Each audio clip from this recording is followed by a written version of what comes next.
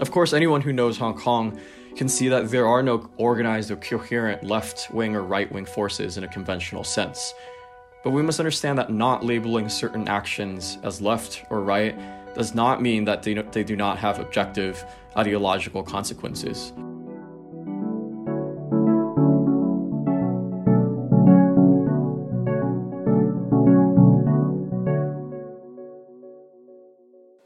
That was Promise Lee, who on February 20th talked about the topic Facing the Right in the Hong Kong Movement.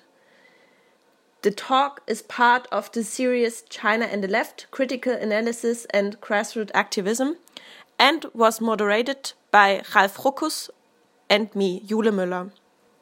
The series is organized from different people from left-wing initiatives and sponsored by Gongzhou, Made in China journal Position Politics, Critical China Scholars and the foundation Stiftung Menschenwürde und Arbeitswelt.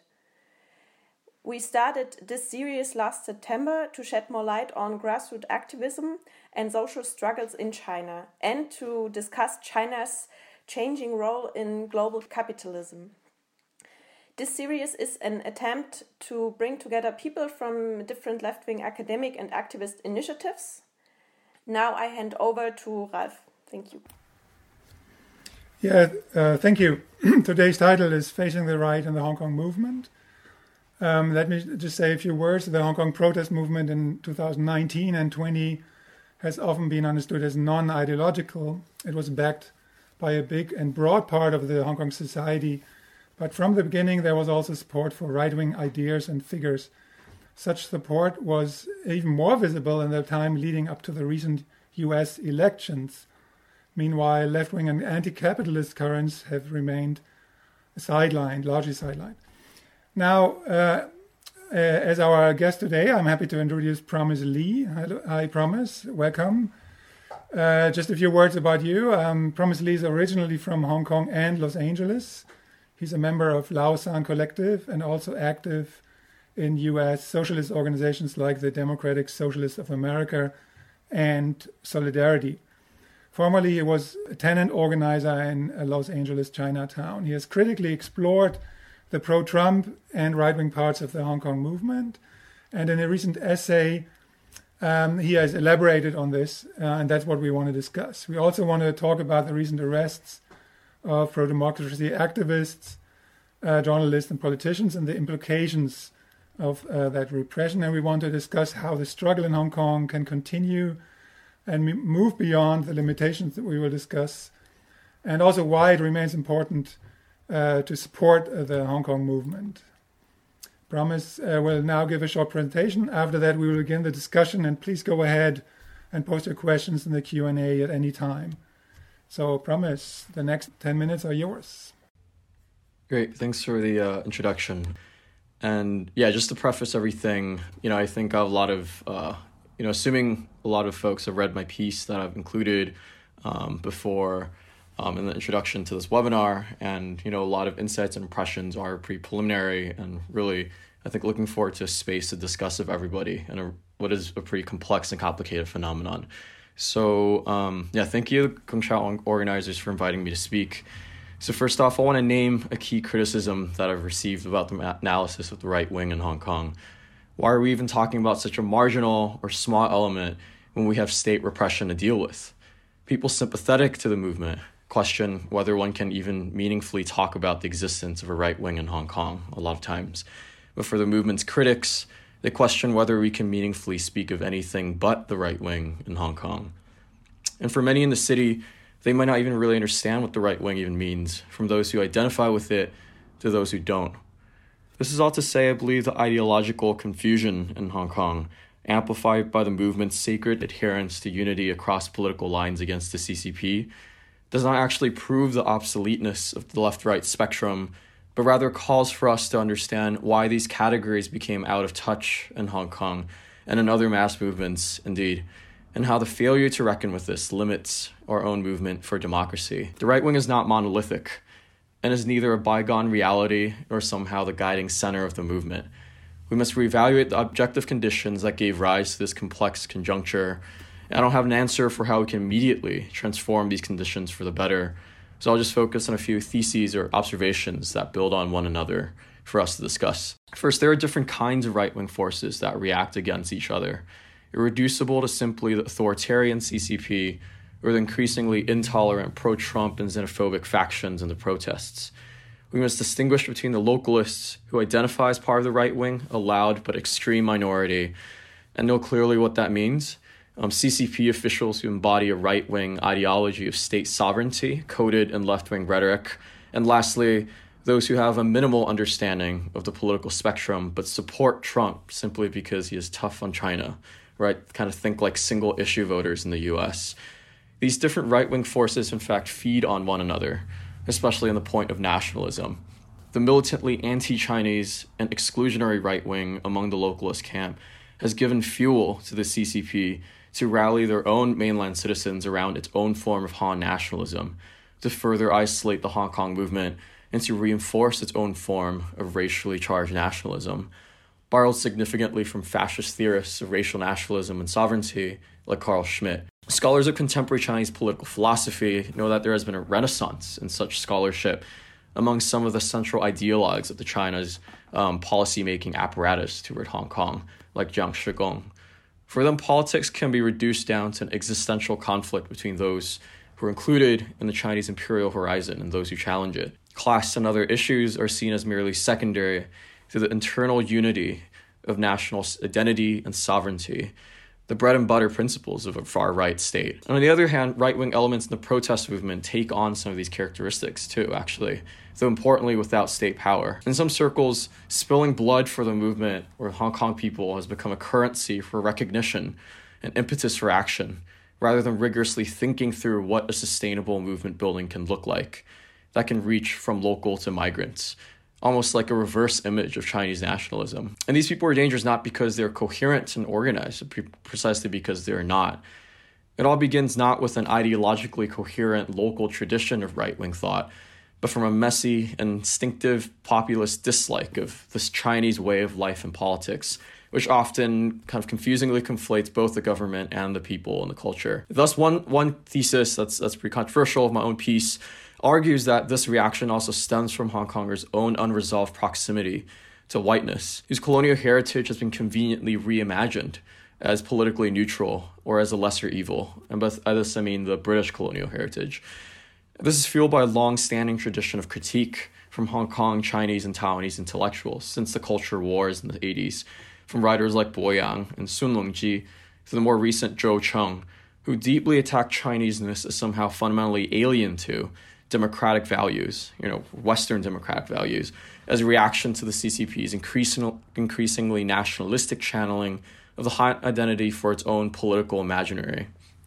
In other words, the post-1997 generation in Hong Kong grew up in a discursive milieu in which a highly problematic kind of West-worshipping cultural critique dominated, providing fertile ground for ideologically right-wing sentiments with no clear local tradition of democratic movement building.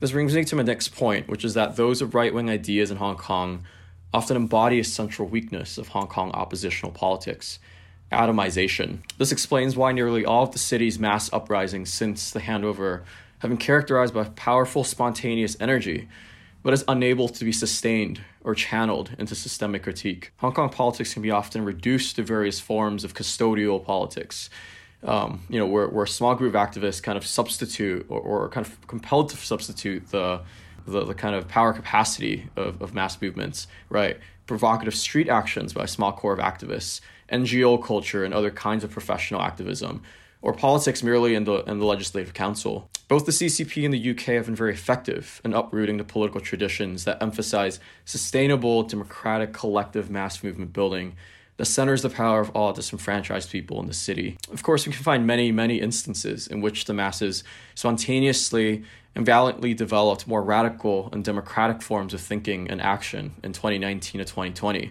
of which we must learn from, remember, and uplift. But the reality is that the movement's attack on hierarchies or big platforms often ends up spilling into disinterest or even rejection in collective democratic mass organization and accountability, as well as developing a coherent political assessment of the relations of forces beyond toppling the CCP. In other words, the critique of leadership can be a source of strength, but the unclear or total lack of analysis of one system of oppression and the kinds of organizational forms that can best strike at its weak points is a limitation to democratic struggle.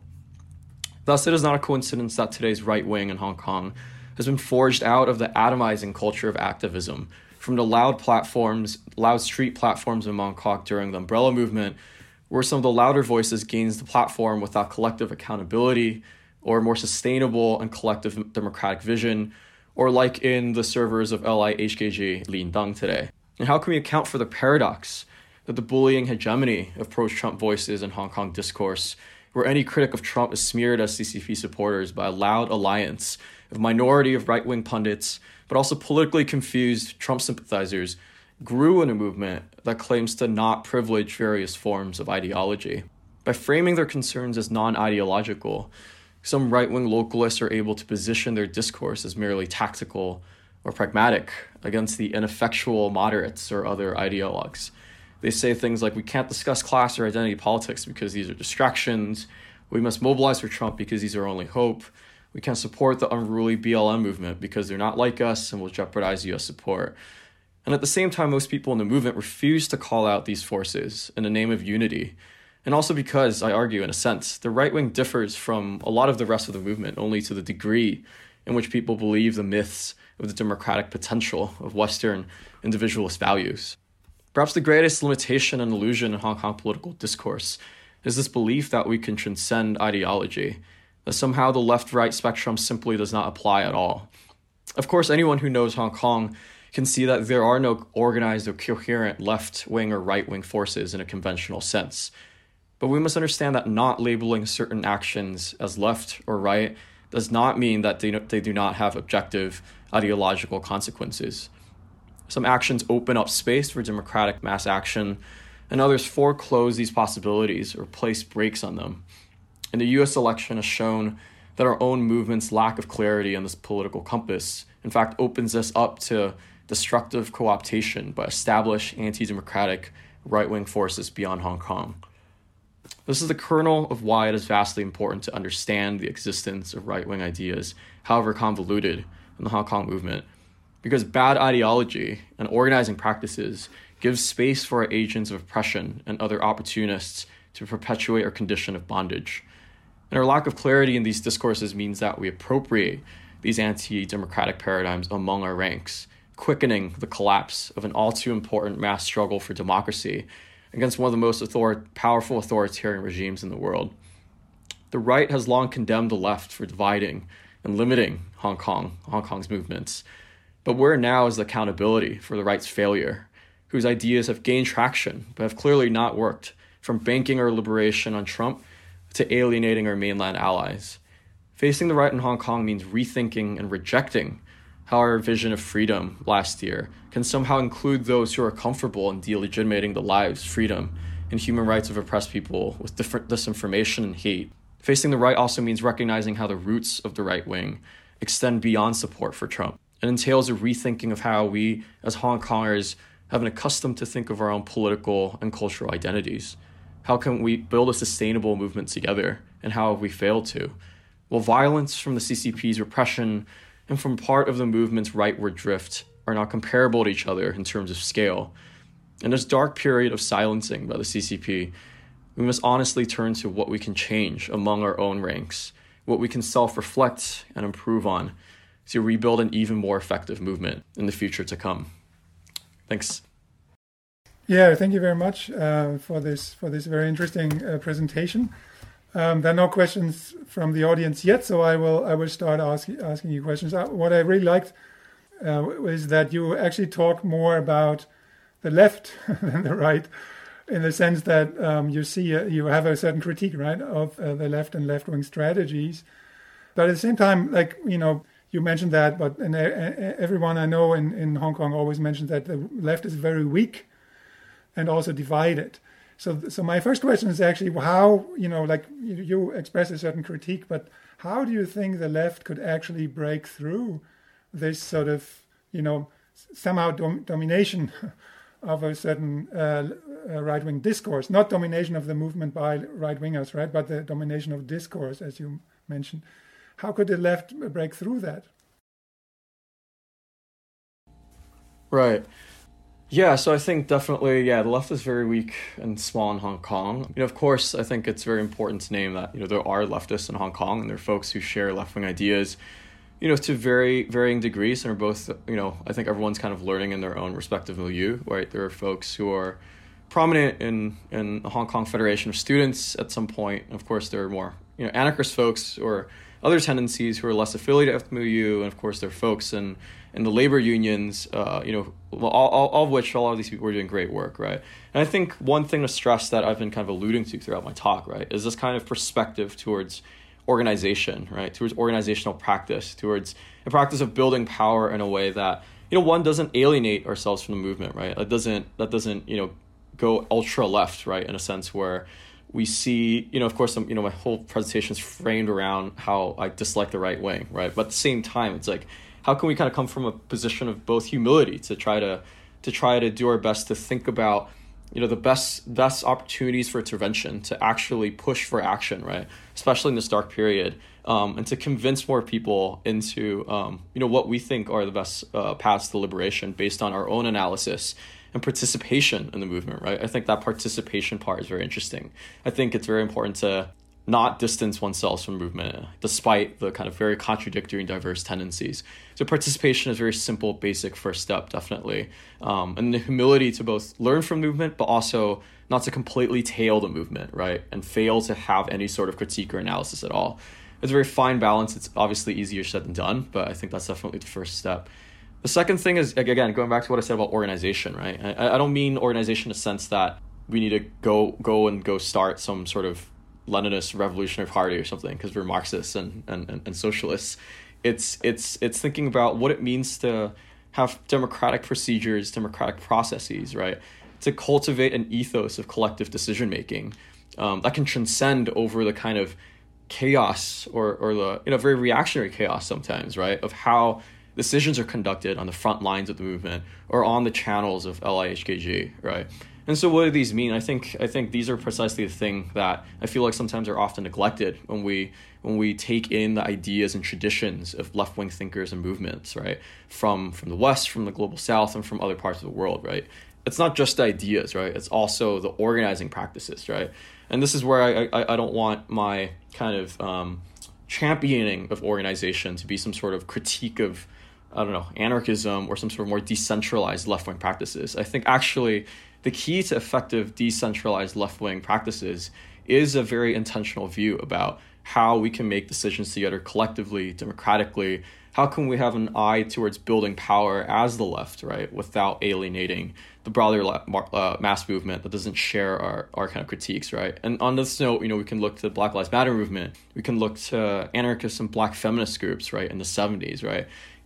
What is consciousness raising? Why do these people find a need to form their own kind of collectives in a way that doesn't, that emphasizes coalition building, right? That doesn't emphasize a total separatism from the rest of the larger movement, despite the fact that a lot of these groups, again, I'm pointing to some of the Black feminist groups in the US in the 70s, right? Despite the fact that there's been so much marginalization and ostracization, they're thinking very critically about what it means to build a coalition, right? What it means to build power, right, as the left together, right? Even though they're emphasizing these principles of self-determination, trying to think about what their own intervention is and how they can make interventions in a broader and much more diverse mass milieu.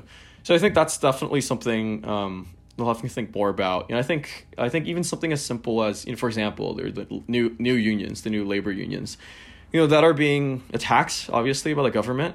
I think there are ways to, what does it mean for us to think about ways to support these unions, beyond simply the infrastructure of HKCCU, right? How can we form, it could even be something as little as a group chat or helping to turn out of these many, street stands that some of these new unions are trying to kind of put together to get membership, right? How can we even just form like a small core of people to help support these groups in action, but at the same time having our own space to think about, what is the future of new unions? How can we embed ourselves, right, as workers and as everyday people in Hong Kong and the diaspora into these structures to assist them while both thinking critically about how to support without necessarily just co-opting, right? New unions are co-opting other parts of the struggles, right? So not a coherent answer, but I think these are some kind of, and of course, I'm not on the ground, and I learn the best I can from folks who are on the ground and think kind of for myself as I'm going through all these this very turbulent last couple of years in Hong Kong. So these are some recommendations, and definitely happy to push back and also hear from others in the question section to see what alternatives are available for the left. One question that was just asked refers to the legacy of colonialism. In your recent article, you refer to Hong Kong's colonial heritage and especially the way some people in Hong Kong reimagine the exploitative legacy of colonialism on mainland China and its influence, while British colonialism is kind of delinked and even mystified as the, quote, better past. So what social groups in Hong Kong are actually pushing for this kind of post-colonial myth, and what can be done in terms of demystifying? Right, yeah, like I said in the essay, and I think I alluded to this earlier in the talk, right, I think especially my generation, or this current generation of uprising, or the younger generations too, right, grew up in this discursive milieu in which there's been a very rigorous tradition of local critique, right, of Chineseness, right, and what again, just want to preface all this by saying I'm not trying to champion some sort of revive Chinese nationalism or something. We somehow have to reclaim the Chinese identity in some crude sense. But I think this is very important to explain why this kind of Western influence, right, this kind of Western nostalgia is so strong, right, is because of this kind of rigorous local critique of, we don't want to be Chinese, right? And this goes people like a lot of intellectuals in China from the 80s, from a lot of the democratic movement, which are very inspiring in a lot of ways from, before the Tiananmen movement in the late 80s, right? This kind of delinking of Han Chinese identity or Han Chinese cultural identity with some notion of democratic values, right? And how, this kind of, and for us as a movement or for the Hong Kong people to embody and to practice these democratic values, we somehow have to kind of alienate ourselves, right? Or to kind of draw a line of demarcation with what we consider as Chineseness, right? Again, these categories are very in flux and we can deconstruct them further, but that's kind of the cultural critique at work.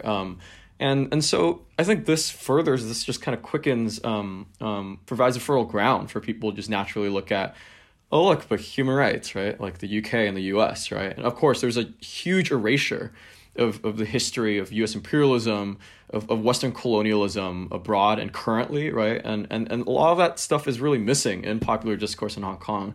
Or there's almost like a kind of, without proper organizing, proper political education, and proper kind of motivating from activists, it's really an uphill battle, right? Like for the reasons I just cited, it's hard for people to take in the fact that the U.S., especially in its subsidiary kind of regimes, right, from, I don't know, everyone from Pinochet to a lot of other kind of governments, like really repressive governments that the U.S. have helped propped up, that, this legacy of Western colonialism or Western freedom is not somehow this kind of glorious alternative to Chinese authoritarianism. And there's something baked into how we think about politics, how we think of ourselves as Hong Kongers, how we think of democracy and all those things that disposition a lot of folks naturally away from recognizing this fact, right? And I think this is not to simply, I think, kind of slam the movement or people or whatever, but I'm trying to identify what I think is a very real issue in how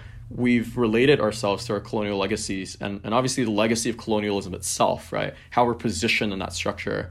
So, I think in terms of this recovering a better past, right, this move of trying to recover the origin, right, to stake this kind of insurgent Hong Kong identity. I mean, that's a very classic political theory move, right, to try to recover some sort of origin in the past, to justify a new sense of national or community's identity. So in a lot of sense, this makes perfect sense why folks are trying to grasp at some sort of, some folks are grasping at like the, early 1840s when Britain first took Hong Kong as this kind of, glorious start of Hong Kong as a city. And these discourses are pretty prominent and mainstream sometimes, not in a really rigorously ideological sense, but right, it's a kind of unconscious sense that's kind of baked into a lot of people's psyches. And yeah, I think the main problem isn't actually like, there's a bunch of really organized, British restorationists or something in Hong Kong. I don't think that's the reality. I think the main problem is more that, what is this kind of unconscious disposition towards Western values or Western democracy, so to speak? What does that tell us about the kind of freedom that the movement wants, right? What does it tell us about the future that the movement wants, even if we win, let alone not winning now, right? And I think this provides a perfect segue into this rise of the pro-Trump elements.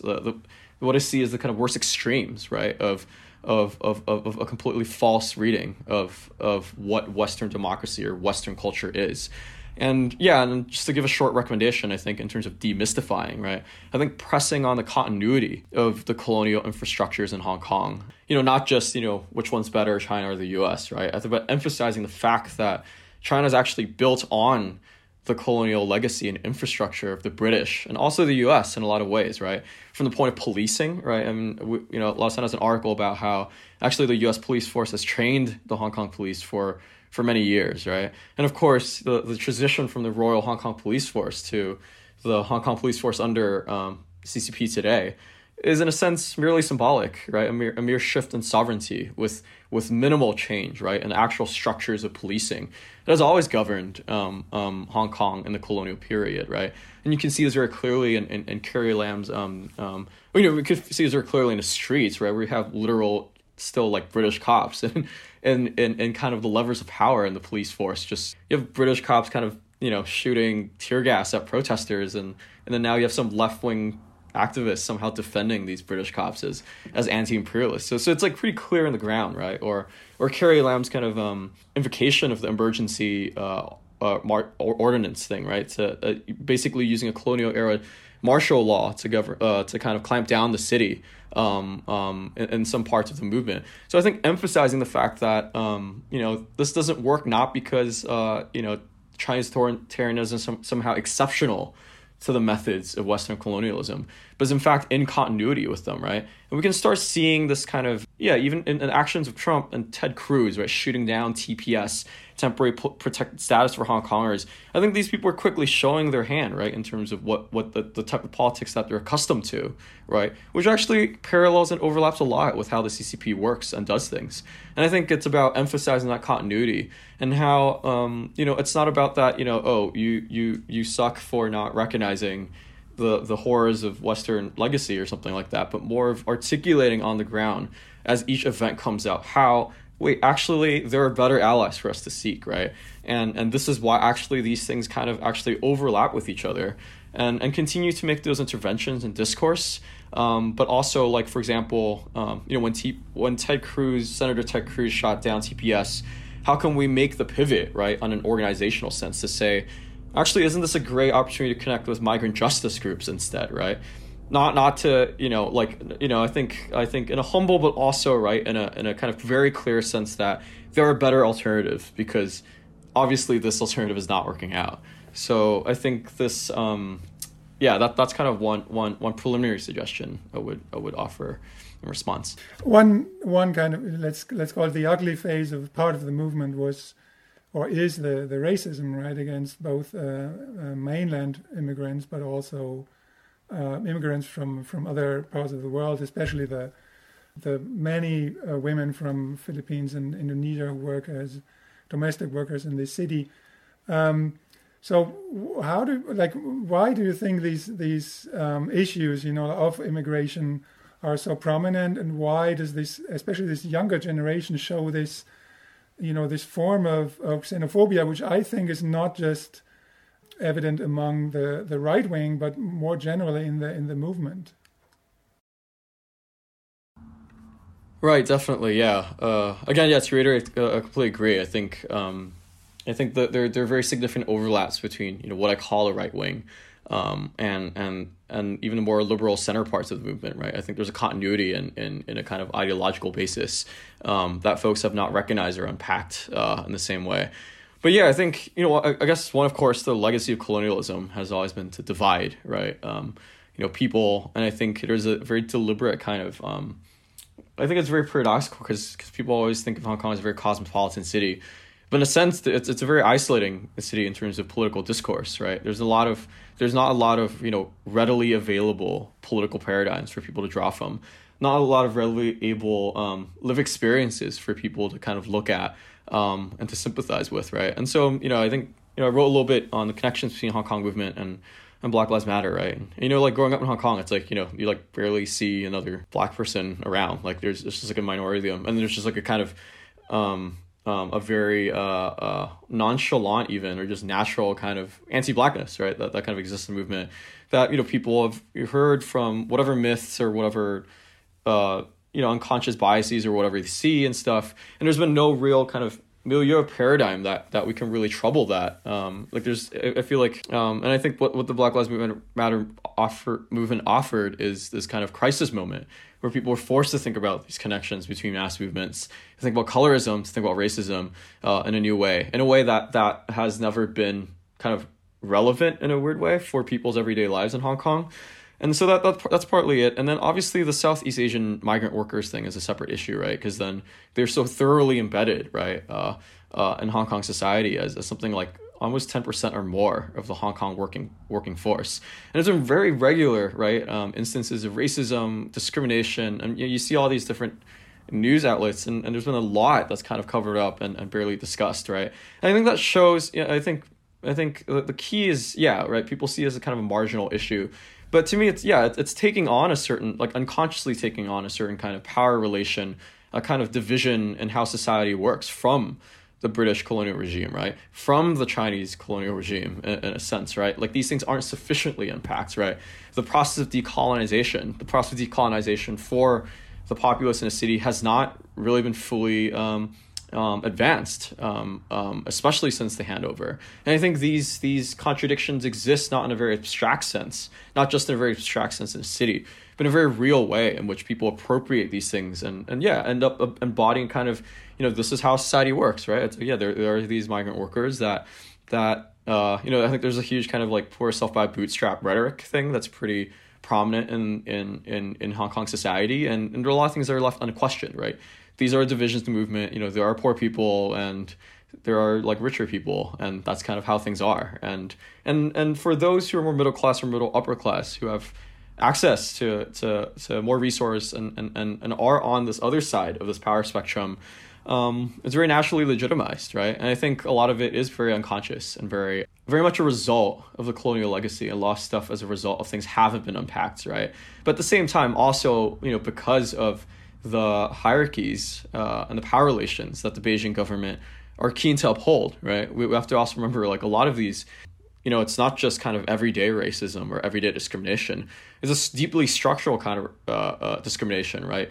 Of public-private collaboration, right? Government and private agencies, right? Like on the note of Southeast Asian migrant workers, that has been really fueling and underpinning this kind of structural inequality. So I think, at the same time, it's this kind of thing that feeds off of one another, right? This kind of everyday unconscious discrimination or lack of awareness of class divisions in the movement, but at the same time also deeply and kind of fundamentally amplified by governmental policies, right? By the precise kind of society that the Beijing government has been keen to uphold and continue and perpetuate from our last colonial oppressors.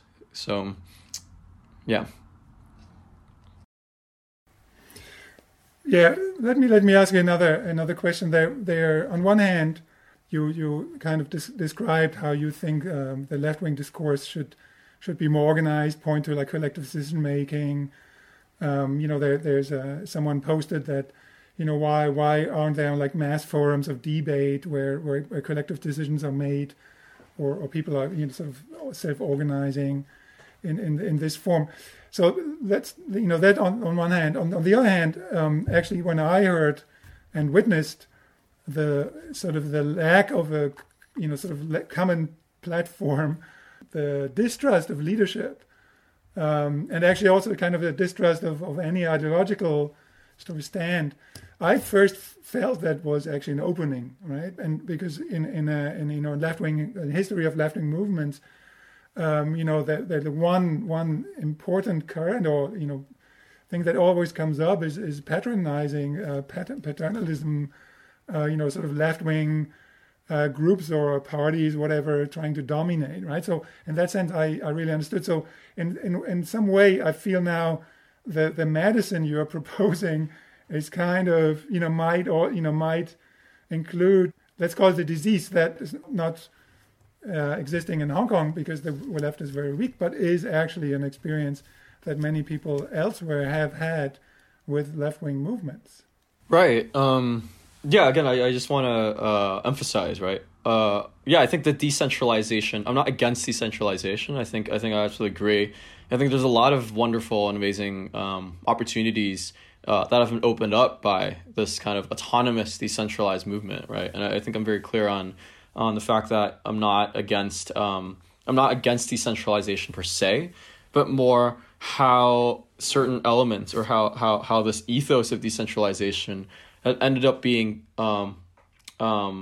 conflated with other things, right? And I think at the same time, decentralization opens up the possibility of greater room for liberation. But at the same time, what the Hong Kong movement showed in the last 2 years is that it also opens up the movement to certain types of weaknesses, right? And this is not to just condemn the movement. Like, there are problems and also, really good things about every mass movement, right? That's how mass movement works. There are contradictions, and as the left, we stick close to it as much as possible and participate, and we try to make things what we think is more effective, right? That's kind of for me a kernel of left-wing critique and left-wing activism. And yeah, I want to turn to, like, on that note, like, I want to turn to and I know some folks already mentioned, and it's like an article already assigned to by Zoe Zhao, I think has a lot of really helpful quotes that point exactly to kind of what I'm talking about. So I'm kind of referring to her Si Do Yao He, I forgot how we translate it, but her article that I kind of attached for the readings for this talk, right? But she says things like, anonymity and decentralization do not necessarily result in a diversity of perspectives. Anonymity and decentralization within a social movement do not guarantee equal opportunities for participation. Anonymous organization makes it difficult to see where the structural biases lie, much less address them. Again, going back to my point, I think I'm less skeptical of anonymous organization than I think Zoe is, right? But I think she points out very important points, right? Where it's like, decentralization and anonymity doesn't automatically entail that power relations are somehow completely dismantled, right? I think it points to the fact that, and I think you see this dynamic very clearly in LIHKG, where everyone's like mostly anonymous, or you see this on the front lines, especially in the protesters. There's another article that's coming out from Lausanne that from the perspective of a participant, where she recognized the fact that, for example, when the will of a lot of the people in the movement actually are favoring like a more nonviolent rally at a certain point, right? And suddenly you have like a minority of kind of very radical activists who are kind of provoking things in the front lines much more than the rest of the people want, but then there's actually no mechanism to really resolve or even just to talk through, okay, wait, where do we want to move as a group in this specific action, right? What do we want to do as our next step? What is our kind of purpose for this rally? And this is not to say we need some sort of democratic centralist line, like, the group decides all on one thing and we all have to follow it. But the fact is that there has been no, as much as decentralization enabled more voices on the table, it also ends up limiting certain perspectives, or ends up turning into a situation where people just end up doing their own thing, right? And this is what I call this phenomenon of atomization, right? Partly related to why it's so hard to sustain a movement in Hong Kong, right? Because I genuinely think there's an alternative to both. I think democracy doesn't mean you just do your own thing, right? It means that people do things together, and sometimes it means people do things more autonomously. But these things are meant to be done and executed together in a transparent and democratic fashion. That if you look at the again, like the front lines of the streets, or even the things that went on in the sieges, right, of Chinese University of Hong Kong and PolyU, right, you get student protesters arguing with these outside protesters who are insisting on, burning a car or something. And someone was like, don't burn the car. And it's like, how do you stop the other guy from burning the car of 95% of people don't want to burn the car and set on fire in front of the cops, right? So what are the mechanisms? And there are a lot of genuine frustrations and grievances, right, that people are afraid to voice, right, that I've heard, because, it's like, no, we need to be united and we can't split. So I think it ends up going into this kind of vicious cycle where we can't voice out grievances because we want unity. And is that really the best democratic practice when folks are actually afraid to critique Trump, to critique the movement, right? To talk about strategy together, right? To talk about differences in a respectful manner together. Is this actually enabling, not just democratic in some like principled sense, but also is this actually helping our movement when people are starting to be afraid in this kind of sense to voice out things for fear of being called, dog out leftard or something, right? Or being seen as a moderate and you're not radical enough, or you're a CCP supporter, without any evidence, right? And so I think for me, that's what I'm kind of pointing to in terms of the limitations, right, of this decentralized phenomenon, right? There's a conflation between a healthy skepticism of leadership, of hierarchy, with democratic process of organization at all, right? And again, I just want to be very clear, like, I mean organization not just by something like, the Labour Party or in the UK or some like Orthodox Trotskyist party or something. Like, I mean organization, and even something as decentralized as an anarchist collective in I don't know, in Latin America or something, or even something like a local grassroots group, right? And what does it mean for these things to be sustained, right, beyond a social media page, right, or beyond just tailing the movement, right? But for these groups to both do concrete things in movement, but sustain itself as an entity with a very specific intervention in coalition relationship to other groups, right? Again, I'm offering a lot of critiques, and I know that, it's like there's been a lot of amazing things in the movement. But again, I go back to a line where it's, if we genuinely want liberation, and we genuinely want things to improve, there should be room for self-reflection and what we think are actually pretty positive things like decentralization, and look to actually what went wrong and in some aspects, and how when we don't reckon with the things that went wrong, things get worse and worse, right? And what initially is a very positive ethos of decentralization can quickly turn into what we see now, right? This kind of unorganized, non-ideological right wing with a very loud pro-Trump hegemony, right? That still proclaims to be part of a decentralized phenomenon, right? And so I think it's time, long overdue, to pick up and to really reflect on these contradictions. Okay, Jule will now ask the next questions. Thank you. So you already talked a lot about decentralization and organizing of the protest. And I would particularly be more interested in how leftist protest right now looks in Hong Kong, especially when it comes to unionization. So in fall of 2019 and after, many grassroots unions were formed as an extension of the movement in workplaces. And I would be interested, how have these unions developed? Are they forming a larger force? And are they connected to labor groups in the mainland or elsewhere?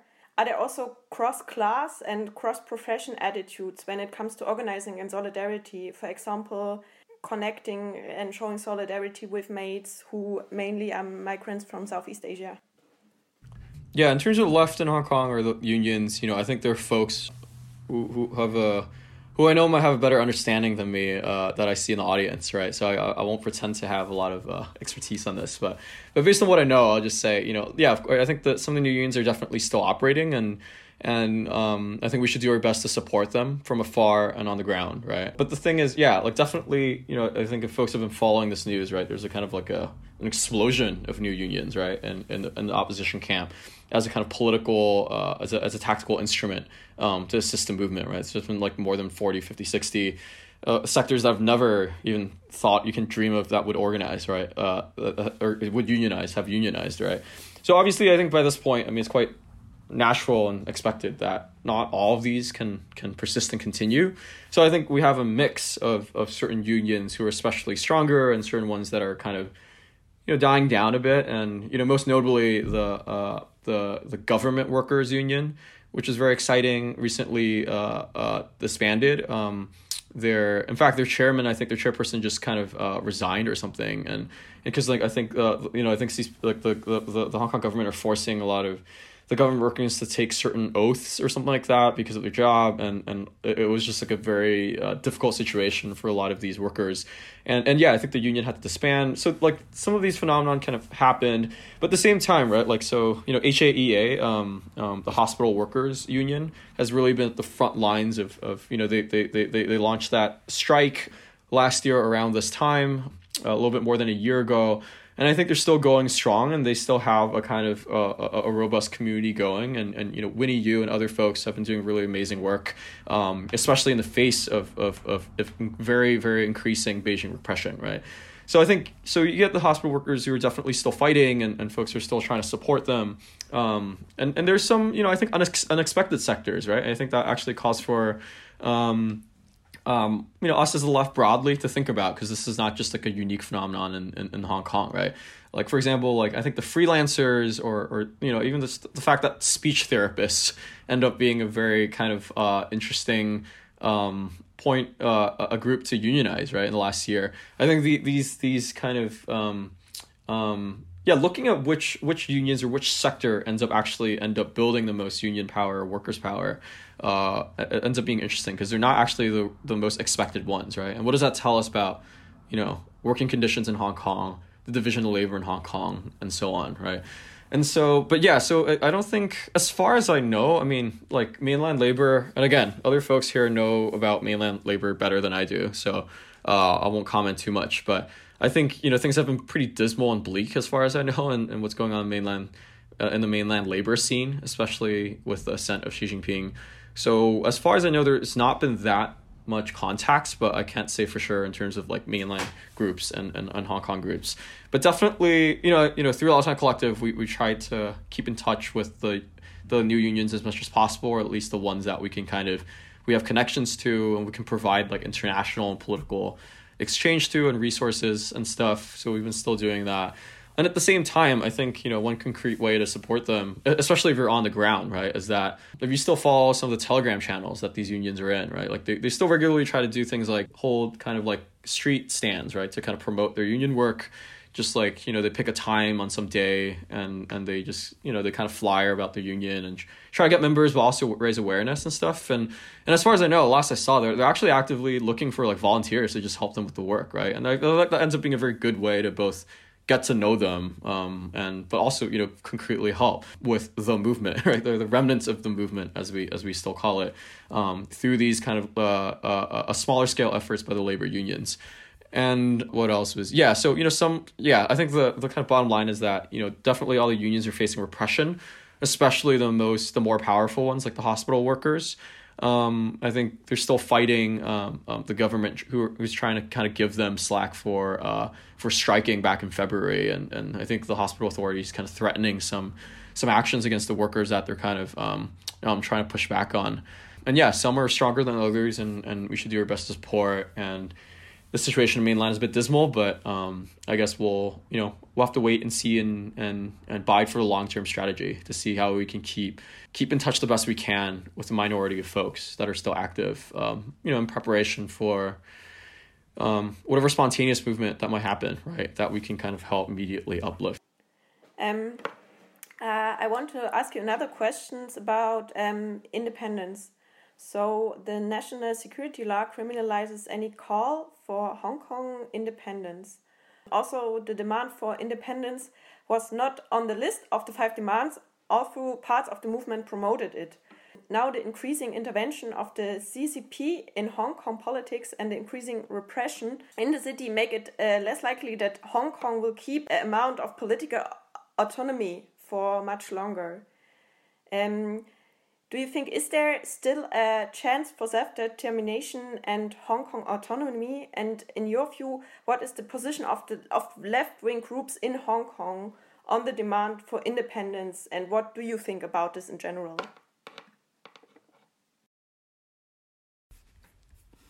Right. My own personal view about the independence question is that I personally don't support independence for a variety of reasons. I support self-determination. I'm echoing Ao Longyu's line here on this one, where I think I'm not like opposed to people calling for independence, and if that ends up being the majority view or something, that's kind of how things work. I think the key is self-determination, and for people to have the right to democratically decide their own future, their political future together as the Hong Kong people and things of that nature, right? So I think that's kind of my perspective on independence, and I don't expect, or I don't think I require all people in the movement or even other leftists to follow that. But that's kind of my personal opinion, right? For me, it's the capacity to choose independence rather than independence itself. That's the key for me. But yeah, I mean, in terms of the position of left-wing groups in Hong Kong, again, I don't want to be like giving dictums to folks on the ground, but again, going back to my kind of suggestion, I think one thing is for sure, right? Like in Hong Kong society, it's difficult to just kind of openly position yourself as left-wing, as socialist or anarchist or something like that, right? In the same way that you can do in other different regions and milieux, because of there's kind of total lack of left-wing tradition and what that means, right? And when you say left, like most normal everyday people would think of like the CCP and government repression and things like that. And it's going to take a lot of time and effort to really even just build back to a place where we can even start to, talk about left-wing discourse in a much more open way, right? But I think that doesn't mean like, leftists shouldn't organize. That also doesn't mean that leftists should just, stop organizing as leftists and just, tail the movement. I think that means that, we can hold discussion groups. We can do, I think there's been a lot of actually exciting things, that I'm not totally familiar with that has happened before the movement, right? From like, but there's like student worker alliance coalitions, right? Things like that. So, I think in terms of, it doesn't have to be like super ideological or something, but, having vehicles that can at least provide a space for discussion and dialogue, to at least pass through these very dark times of repression under national security laws. But actually, still attending the fact that there are still spaces for change, right? Like, for example, again, I keep going back to the new unions because that's still one of the few things that's going on, right? Is that, if the new unions are still organizing, right, that means that there's a space for collectives to form, for campaigns to form, right? So I think campaign is an important word, I think, for folks to advocate around. And of course, I know full well the more you centralize or the more you kind of collectivize or formalize things, the greater the risk of repression. Like, yeah, definitely I see that, and that's a real concern, right? But I think there are ways to, whether through private dialogues or through not formalizing things, but still holding sustainable or trying to sustain a group of people or to sustain a campaign. I think there are ways to do that without formalizing or opening yourself as a target for repression, right? Or at least like quite immediately. I mean, I guess in the long run, like in this pace, like everyone's target repression anyways. And so I think, I think looking for ways to both develop sustained organizations and campaigns without necessarily having to be super ideological, but really attending to like, okay, what are the concrete ways we can intervene in this movement, right? Whether it's just to, both support the activities of the new unions, but also provide a space for discussion, right? About how does a union work, right? What does it mean for us to organize with rank and file workers, right? What can we draw from the international context that can help support our understanding of how unions work, of how workers work in a class society, and what are the points of resistance, right? And what can we do as, 3 people, 5 people, 15 people? How can we do to best advocate for these works through even just a small campaign, right? To build workers' consciousness, right? Or class consciousness in a way. How can we use these different vehicles that can be very flexible and very not formalized, but should be sustainable and coherent? And again, going back to my point I keep making, right? Should be some sort of system of accountability and decision-making that doesn't entail, people being able to drop out whenever they want, or just kind of like, this total atomization where democracy is somehow equated to a very individualistic practice where people aren't building together, right? Is I find that common point between collective decision-making, but also freedom for each individuals to contribute, right? Because I feel like what's been happening in Hong Kong, and this is even besides the Beijing repression, is that the understanding of freedom, the understanding of freedom is so individualized, right? Where it becomes very atomized instead of actually collective. And for me, it's about finding that kind of balance between what it means to build a movement together as a collective while respecting the autonomy of each and every individual, but with accountability, with process, and with procedure, which, again, if we're going to talk about decentralization, right, these are things that, anarchist groups, some of the most decentralized left-wing formations have talked about for years and decades, right, in terms of how do we talk about process and democracy while maintaining decentralization, right? So again, just to emphasize, not against decentralization, but those are some, I guess, recommendations I would say in terms of the unions and the left. I now would like to turn to the question about the new US government. So the Biden government is in the US is currently reconfiguring the official policies, which are meant to contain China as the main competitor for global economy. What are the implications for Hong Kong and especially the protest movement? And what do you think is being discussed in the movement about the Biden government and its potential course? Right. Yeah. This is a difficult point because it's hard to say something that both satisfy the Hong Kong movement and also the Western left audience, right?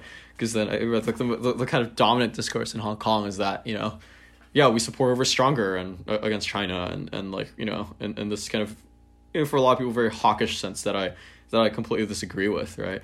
At the same time, we see Biden as that, but at the same time, I think the thing I kind of want to note is that, and this goes back to some stuff I addressed in the piece, right, where I feel like people's love for the Trump phenomenon actually ends up overriding their sense of you know, trying to get whoever international allies they have, right?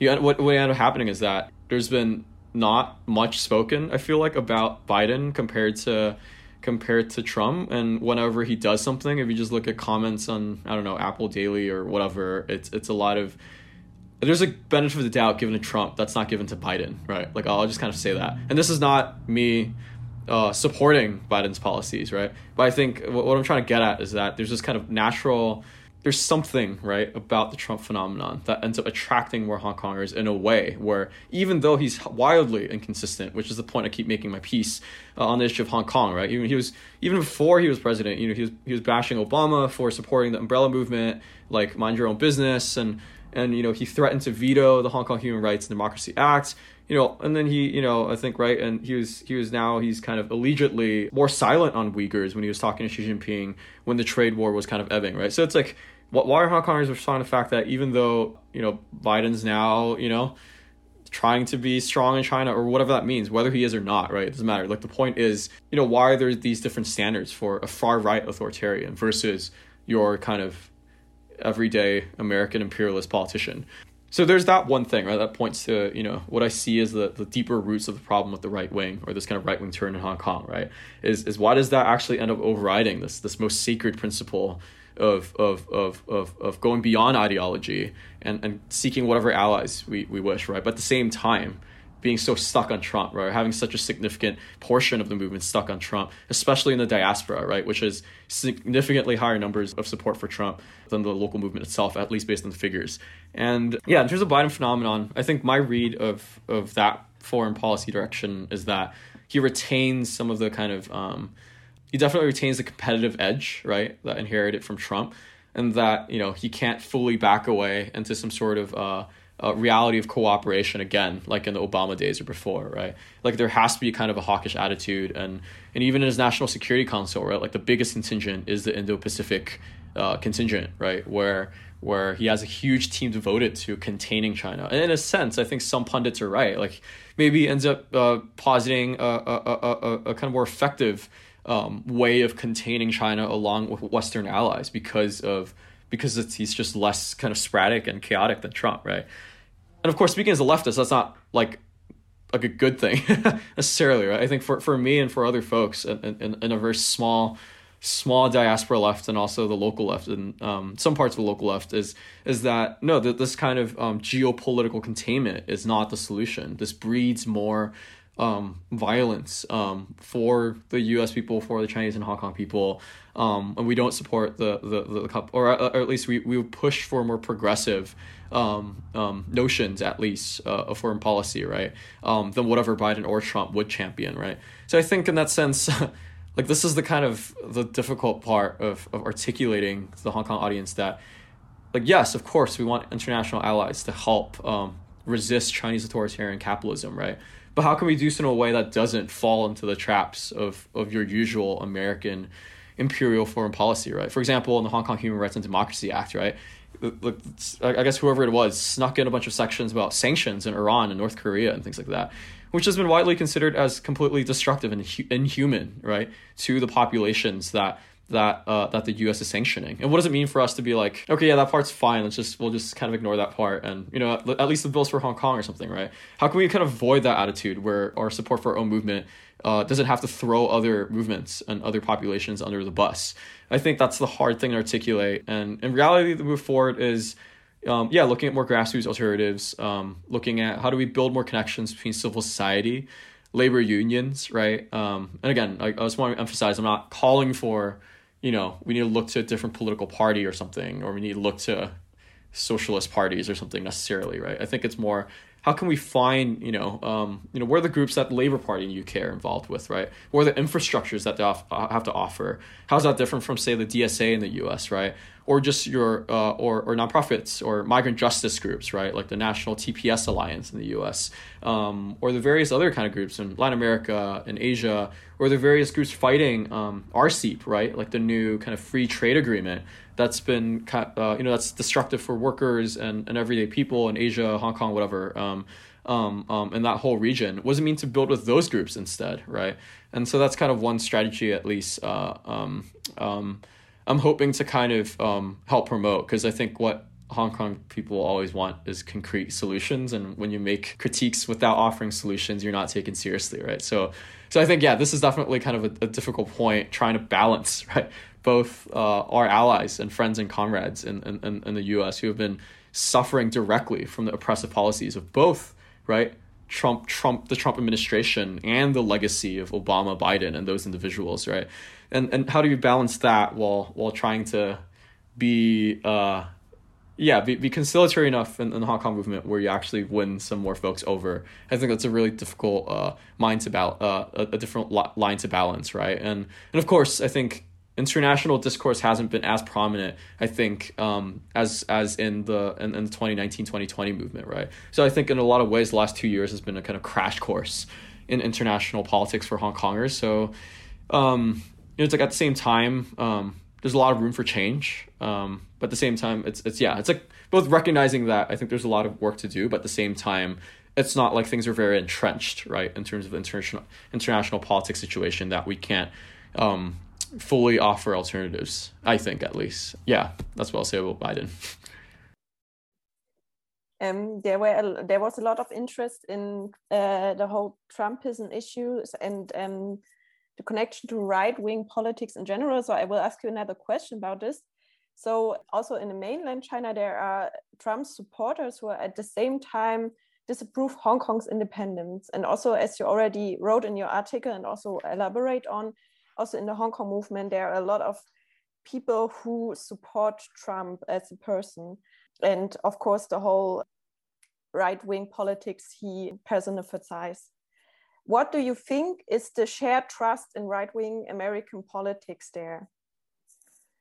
Or in general? Why do you think people so attracted to Trump and to right-wing politics when it comes also to the Hong Kong movement? Right, yeah. I mean, so this is the controversial part of my piece is that I think there's a kind of emotive, a cultural element, and that's kind of latent in Hong Kong society, right? Where it's almost like someone like Trump actually ends up being a very fertile connection for latent kind of symptoms or tendencies that's already in the Hong Kong movement, right? I mean, for one thing, I mean this seems kind of speculative, but I think there's a bit of a connection there, right? That a lot of actually how Hong Kong political discourse works, right? I mean that's why there's this whole culture of KOLs, right, key opinion leaders, who are often are actually the face of the right wing more so than actual organized political groups, right? So I'm thinking of people like Louis Loud, right, Lo Sidat, and Chen Wan. Chen Wan's kind of passed now, but he has a huge formative influence on like the people who are more popular now, right? And also various pundits on Apple Daily, right? I mean they've already embodied, or Chip Sao, right, Toki, who have already actually are kind of Trumpian in a way, like just very rhetorically speaking, not even in terms of politics, even before Trump became a thing, right? It's this kind of caustic, this kind of, very, very controversial, bombastic, polemical tone, right? That Trump actually ends up kind of doing in his own context, right? And I think it doesn't, I don't think it's coincidence that these tendencies end up kind of colliding, right? Where it's this kind of point of rhetoric that people sympathize with, right? It's like, oh yeah, he's someone like Trump is someone kind of like it's kind of like Chun Wan, it's kind of like Chip Sao in a way, right? It's kind of like the people in Apple Daily, right? It's bombastic, it's controversial, and that must automatically means they're speaking some sort of truth, right? Right, as opposed to this usual bland hegemony of moderates, of Democrats or whatever, right? That usually sell us out, or they're kind of ineffectual, right? It's like, people who are controversial, right, ends up doing the stuff, right? And of course, I think the other point of reference that I mentioned is right, Won Yokman, right, who's kind of really big in the legislative council, right, throwing bananas and stuff, right? And right, so like I felt like Trump and his phenomenon ends up kind of taking on that kind of rhetoric or style of provocation, right? So on the point of rhetoric, there's already kind of an easy connection with Hong Kong society that opens them up to all these ideas, right? And again, I think the hyper-capitalist kind of unconscious hyper-capitalism latent in Hong Kong society, even before the movement, right, again, readily gives room to this kind of right-wing distrust and attack on identity politics and POC, like cancel culture. It's like I feel like there's a lot of ways in which Hong Kongers, even if you see, especially in political forums and stuff, right, when you get to be anonymous and you get to make kind of ridiculous statements, right, like that already provides a ready connection to how these right-wing thinkers think and operate and talk, right, in the US and the global perspective. And of course, it also doesn't help that again, beyond Trump, right, but like, the hard right senators and politicians have provided the most consistent support, right? Josh Hawley, right, who's a despicable human being, is he's on the streets of Hong Kong, right, taking photo ops of Hong Kongers and seeing just like supporting the actual protests and things like that, and all these different people. And of course, like, those are the loudest voices, right? And of course, it's not like the Democrats didn't support them, right?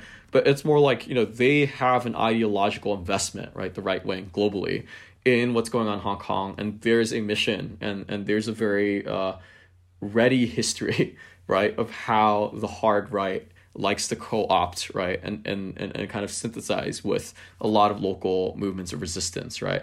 And so, yeah, in the Hong Kong context, again, like, my point is, I think there's a rhetorical level that ends up being very, very, very powerful and very useful for the global right wing.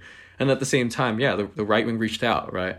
And in the meantime, the left is busy dealing with tankies and dealing with pro-Beijing supporters. So in a sense, it's like, I'm not trying to defend Hong Kongers for not like choosing the left, right? But in a sense, if the loudest voices from the left are pro-Beijing pundits, like all the crooks in the gray zone and stuff, then why would we support a movement? Why would we expect a movement to support the left if those are the loudest voices? And at the same time, you get Josh Hawley in the streets, right? Again, I hate Josh Hawley. I'm not defending Josh Hawley. But it's just, very concretely speaking, we're looking at the results. Like, those are the results, and for Hong Kongers, and that's what they're going to choose. So those are, I think, are the kind of the dual reasons, I think why the right wing as partly became so prominent. Thank you. I will hand over again to Ralph. Yeah, thank you. Before we actually come back to maybe the question of solidarity, you already mentioned that several times, but before we forget it, because we have about another 20 minutes or so, this year there have been dozens of arrests, right, of people, of politicians, activists, and the government is using the national security law. So is that actually a new step in, sort of towards a more authoritarian system in general in Hong Kong? Is there still space for resistance, and what kind of space? Or are, people are so scared that they're not daring? And what role plays the pandemic? How do you see that? Yeah, I mean, yeah, definitely. This is, I think, the greatest level of repression the city has seen since the handover, and yeah, I think it's a bit dismal. And with the pandemic, it is definitely hard to. I mean, it's just like kind of a lot of kind of compounding factors, right? I mean, not to even mention the burnout from a whole year or more of struggle, right? And people feeling disillusioned, let alone the repression and things like that. So I think, yeah, like Room feels like it's hard. And again, going back to some of my recommendations, right? If people are even scared to, let alone do campaigns together, right? Let alone even speak like anonymously, right? like online, right? Because of the fear of surveillance and tracking VPNs even or whatever, right? So I think it's difficult, but at the same time, right? Like you definitely see like the new unions are still active, and or at least for now, and I think there are a lot of rooms that we still speak out about issues in a way that, and of course now the risk is always there. It's this kind of like, I think what the effect of national security law isn't to like prosecute everyone, right? But the effect of it is to create an atmosphere of fear, to discourage people from organizing precisely. So I think that's definitely a factor. But yeah, like for example, I was going to point to, there's actually some other kind of, I think, less well-known local campaigns and stuff that's going on. That's, less directly related, I think, to the, this larger struggle for democracy, but are like grassroots struggles, right, that are trying to point out social and political issues, right? Like for example, there's in Kowloon City, there's like a kind of anti-gentrification, trying to call for more democratic participation in city planning. A little collective or group of people going on. There's this Lambtow Tomorrow vision project planned by Carrie Lam in 2018, where she's trying to, kind of make a bunch of land, and it's this kind of disastrous environmental projects and displacing project and stuff like that. And that might be another potential flashpoint for something like a revival of the Land Justice League style mode of activism, right? And so far it seems like there's still some room, right, when it doesn't threaten national security. Obviously, like what that actually means is up to the decision of the Beijing judges, right? But there's still some room to at least keep politicizing, right, and keep planting seeds for people on the ground, right, to think about how to organize, how to do politics, right, in a way that, right, you might not immediately try to topple the whole system, but are kind of building blocks of what it means to kind of resist the government in a very basic sense, right? That you can call out in these kind of more local, very localized campaigns. So I'll definitely look to that, and again, obviously the labor unions and stuff. But yeah, I mean, it is a little bleak. I think it's definitely hard on the ground. And this is a point I'll keep emphasizing, is that there's a lot of work, I think, now for the diaspora, right?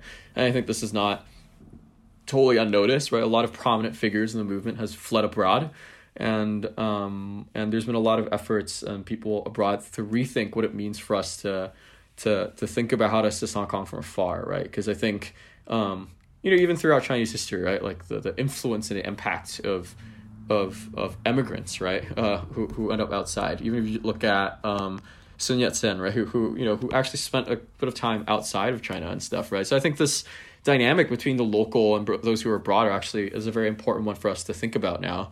Now that the movement is this scattered, and there's a lot of work to do in the diaspora, right? And I think this is especially the moment for the left to act, right? Because if not, I think what's going to happen is that a lot of the diaspora activists are going to double down on this, on the usual strategy of Lambtow, right? Of courting senators and giving more power to the right wing, in a sense, right? When we don't posit a left wing alternative for internationalism, right? Is that this kind of mass immigration out of Hong Kong again, right? Like the pre-Hanover years, is that it can be a double-edged sword, right? On one hand, there's a lot of potential to expose Hong Kongers, for example, to local left traditions, to politicization, to other forms of organizing. But at the same time, if we fail to act, right, the result is actually it's not just about Hong Kong. It's actually it's building the power, right, of right-wing regimes and right-wing forces worldwide, but especially in the U.S., right, that we've seen, for example, like with the Cuban population in Florida, right, with the Vietnamese population, the right-wing portions of these populations, they're growing in size, and the cost of not politicizing Hong Kongers, right, as they're going abroad, is in a sense the amplification of the right wing worldwide. So I think that's also as important as looking towards kind of struggles to support locally in Hong Kong as well. But my basic kind of assessment is that, I think change is very difficult in the short term, and we have to think about long term and political education. Look back at what we did wrong and incorrectly in the aftermath of the umbrella movement, right? How can we make use of a period of downturn to prepare for a potential, right, future uprising again, right? And how can we do the next one differently? Learning the lessons of this time, and how can we learn the lessons differently now too, right? Because going back to the decentralization thing, I think part of that is a response to the dynamics of Umbrella, right? Where people end up infighting and things, everyone started hating each other and things like that. And in many ways, the no big platform thing is a response to that, right? Is that, okay, no, let's just unite and not fight over little things and stuff, right? And now we have to think about, okay, so how did that first infighting thing go wrong? And now, but at the same time, how did, not drawing boundaries of anyone also go wrong, right? And how can we find, what's the alternative? What's like the middle point, right? I think this is precisely the time to think together collectively about these questions that I don't have all the answers to. Yeah, just two more questions. One, you already mentioned that, but maybe more concrete, like what do you think, like left-wing activists in the movement in Hong Kong, who, that's also a question from the audience, like who should they contact or who should they work with abroad? Like, maybe you have a recommendation, and also the other way around. So groups who are not tanky and actually have struggled a lot with tankies in organizations in the left in many countries, right? You mentioned that. So what's your recommendation there? Like, what is the way to overcome this false picture of the CCP as left wing? You rightly, called it right wing in the beginning. So maybe, maybe I also have a recommendation there. Right. Yeah, I mean, it's difficult for folks on the ground. I think some of the vehicles that I'm hoping to help develop and things like that, right, are not totally readily accessible or prominent for Hong Kongers to look to. So I think that's definitely something the left itself has to reflect on. But the other thing is, like some of the stuff that I was talking about, right, like the RCEP project, the Regional Comprehensive Economic Partnership, or whatever the acronym is, right? It's like there's all these kind of larger geopolitical things that are going on.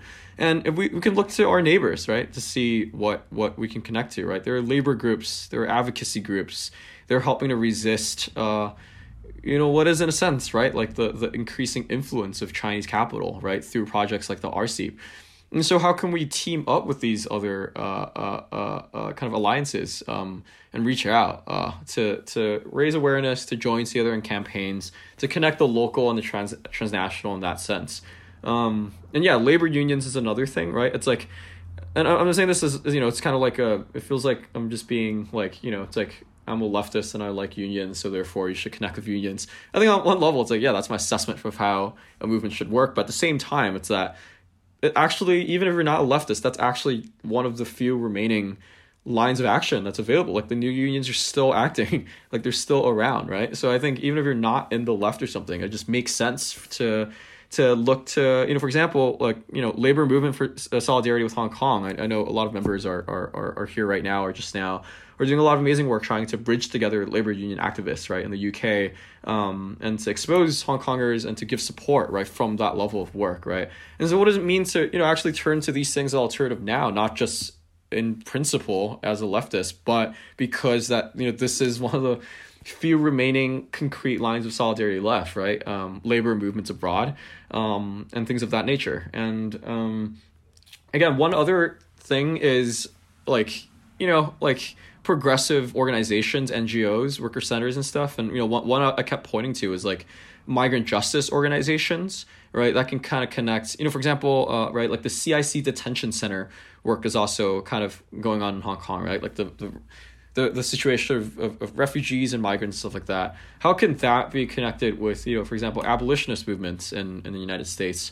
And okay, if that sounds kind of impractical or whatever, right? Like there are concrete organizations, right? And I think this is very especially important for Hong Kongers who are moving out, right? Is that it makes no sense to look to the right wing senators for assistance in refugee policy and migration and stuff like that, right? Because that's always going to be governed by economic motive for these people, and it's always going to be limited, and it's always going to be linked from other from people who are actually doing the work on the ground, right? Migrant justice organizers and things like that in the U.S., like the National TPS Alliance. And at the same time, how can we look to other civil society groups, right? And I think this is where I'm pointing to by saying, besides the labor connection and some of these other things, I think actually and this is difficult to say, and I think probably unattractive or something, is that maybe there's not a lot of immediate lines of actions that are immediately concrete, right? And that's just the unfortunate reality. But that doesn't mean we stop building these connections just because it doesn't give us that kind of immediate spectacle we want, right? Like the ones we had in 2019 to 20, like U.S. sanctions, right? Getting Trump to say something, or just getting U.S. to just kind of the government to kind of mess things up in their own way, and to kind of sanctions officials and do these like very immediate kind of flashy actions, like the bill, right? Like the Hong Kong Human Rights and Democracy Bill, actually doesn't really do that much, right? But it seems practical and concrete, and it gives something for folks to hold on to, right? And how can we move away from that mindset and look to building networks that are actually more sustainable and more concrete, but give less of that immediate oomph, right, that we have seen in the last 2 years? How can we start reorienting folks around us to look towards that disposition? I think is a question that we have to ask ourselves before we even think about, which groups specifically to connect with and what that campaign would look like, right? Is that as we're thinking about these questions, how can we also, convince and organize and do the work of convincing other Hong Kongers that this is the way for now, right? Like this is not only effective and more effective than the right-wing alternative, but it's not as immediate, but it's also necessary, right? And how can we do the work to convince others? And I think that takes organizations, campaigns, efforts, and coordination. So that's kind of my bit of a bleak answer, but yeah, I think in terms of labor, a lot of concrete connections, but yeah, a lot of the work and concrete results aren't going to be the same ones that a lot of Hong Kongers would want to expect that they think they received in 2019 and 2020. Yeah, well, one last question from my side. As I mentioned earlier, in some way, I sympathized with the movement when it kind of questions, sort of certain left-wing attitudes. Not that I, support the right wing, obviously, but just like sort of this critique of sort of traditional left-wing attitudes when it comes to popular movements.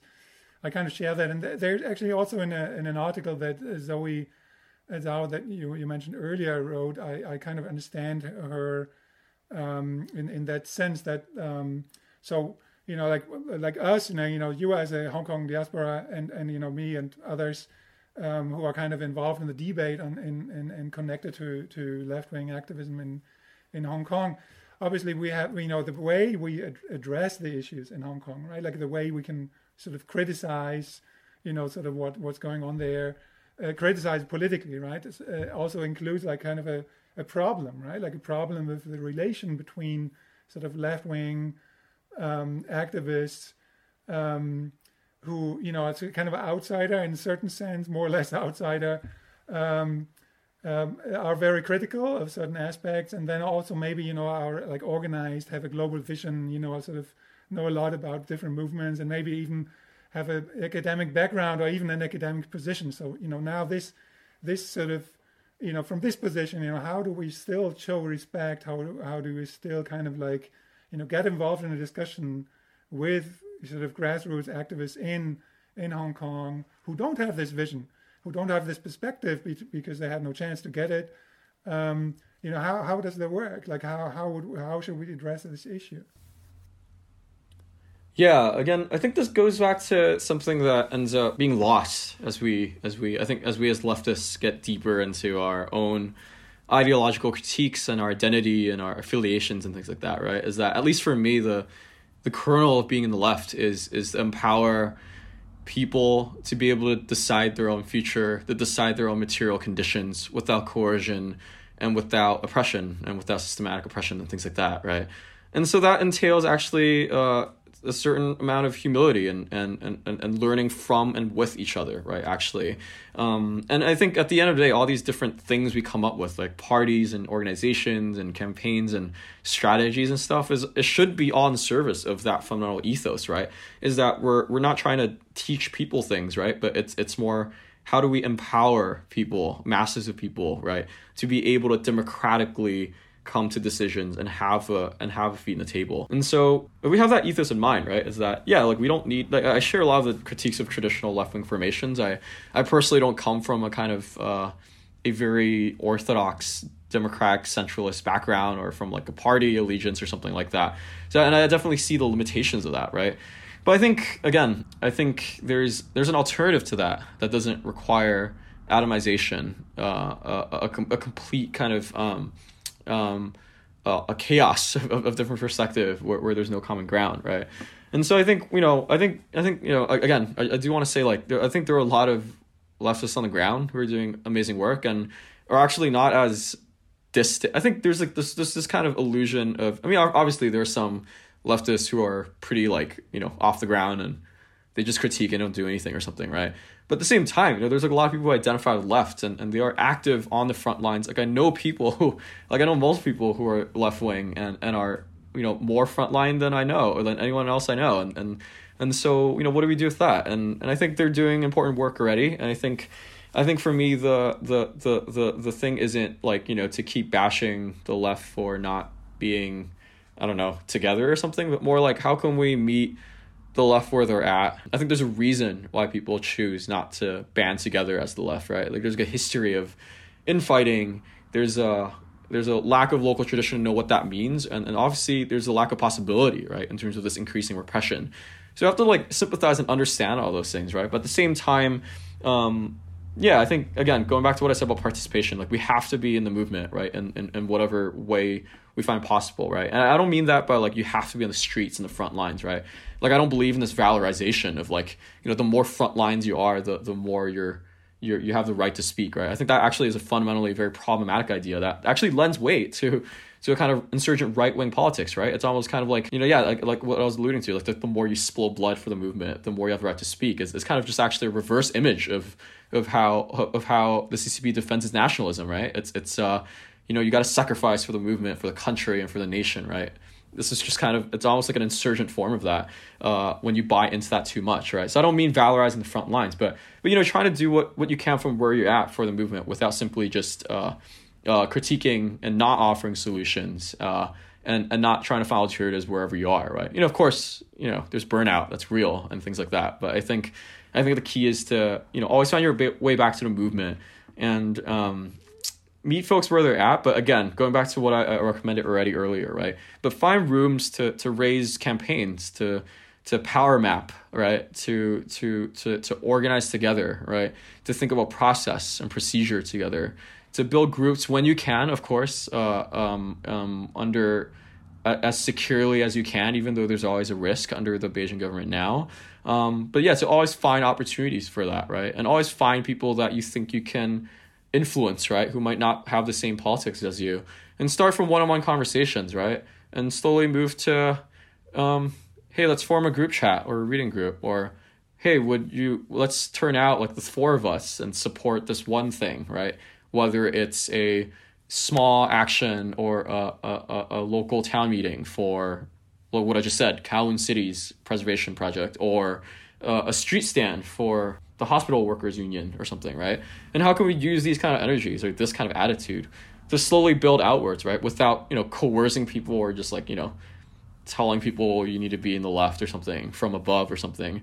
But at the same time, being very clear, like, no, let's think about strategy, let's think about tactics, and let's think about political analysis of the conditions of force around us. I think the balance is precisely that, right? How can we have political clarity and have a will to action, and not just action in the sense of doing what we think is most popular for the movement, right? Because that's not always the best alternative for the movement as a whole, right? And you have to have clarity and confidence in what you think is politically effective, right? While being open-minded.